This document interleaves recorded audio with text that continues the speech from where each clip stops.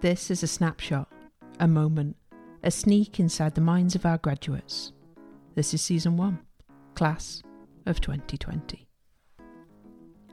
Greetings everyone, my name is Amelea and I come from a Southeast Asian country named Malaysia. During my 4 years at the University of Edinburgh, I studied international relations with a focus on global security, peace and conflict studies. When I first got back in August, which is 4 months ago, everyone who has entered the country will have to go through 2 weeks of quarantine at a hotel. And to be fair, it was alright, although it can be quite lonely being in a hotel room all by yourself, all alone in a big room that's for 2 person, and it was just huge.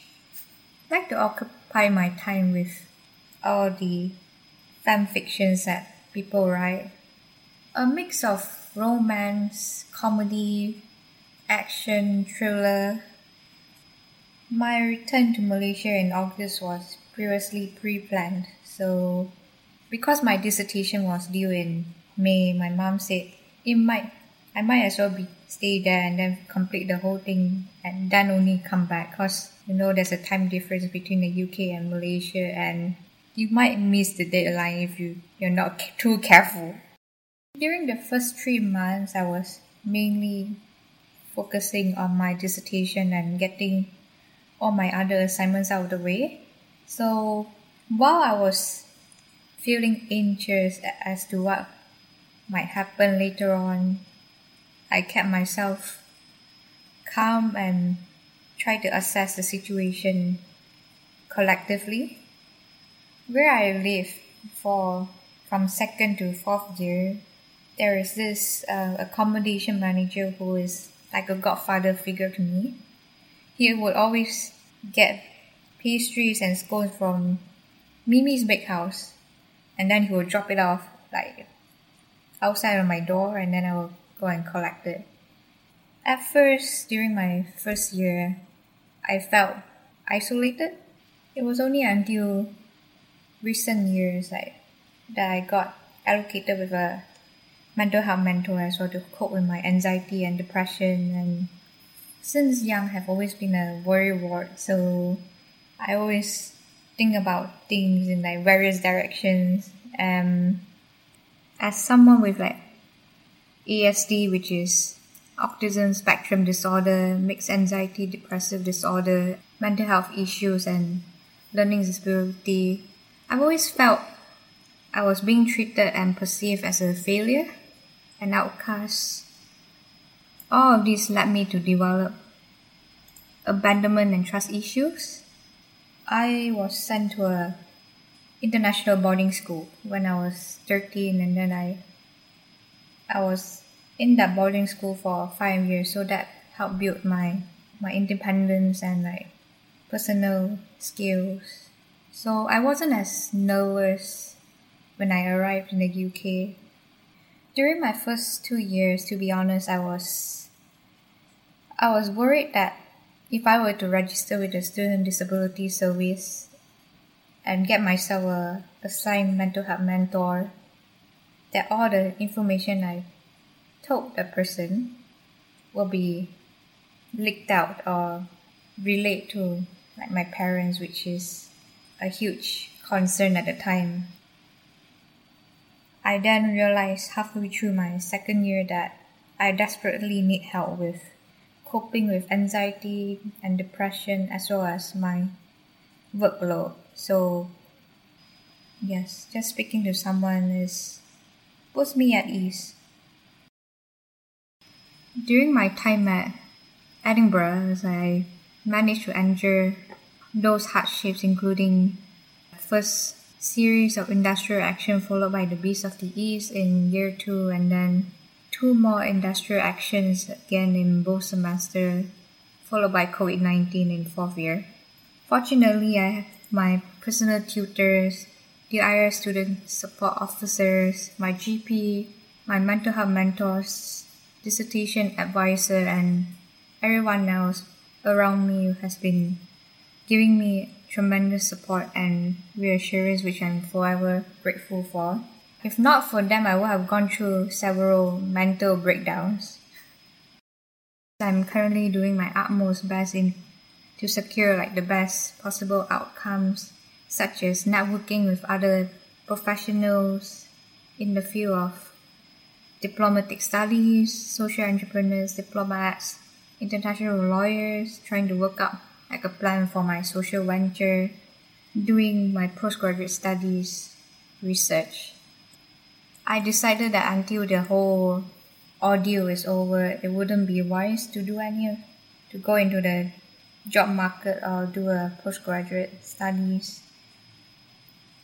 Even before entering university, I actually planned the courses I would take, to maximize my experience, and then all for the sake of achieving my dreams.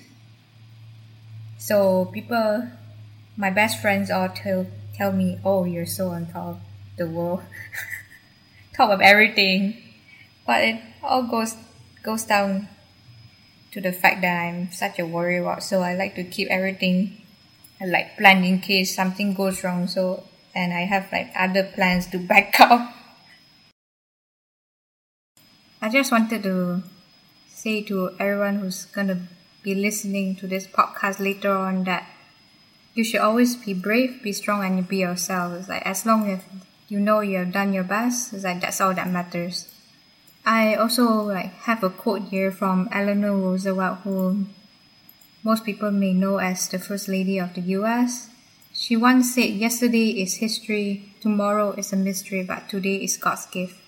That's why it's called the present. I, in my opinion, feel that it doesn't matter whether it is the past or future, there is always new visions, new ideas, strategies, and directions each day. So we should always learn from the past, plan for the future, and live in today. We also ask our graduates to share a place, somewhere special, somewhere we can get together when all this is finished. I know that each guest has to share a place, but to be honest, I had a hard time deciding my options. There's just so many memorable places that carry significant value to me, and it took me the whole weekend and the past 2-3 days to make a final decision. Finally decided to focus on my home country, Malaysia. Personally, I'm the type of person who very much prefers mountains, waterfalls, and hot springs over sunny beaches because I don't like the sticky feel or scents on my feet. The place I'll be recommending would be waterfall that's located in my home state called Selangor, and the name of the place is Templer Park Falls. It's located in a small valley 2 kilometers long, and it's just north of the capital city's boundary. Mom will always bring me and my friends to the site, and we will all catch tadpoles in the stream while relaxing besides the waterfall. And I remember my mom would just on the way to the waterfall, we would go to KFC and then order those family buckets, and then in addition to homemade sandwiches, my mom would also make desserts such as cheese tarts and apple pies. Yeah, my mom likes to boast that her apple pie is the best in the world. Thank you for listening. Join us next time for another graduate and another story.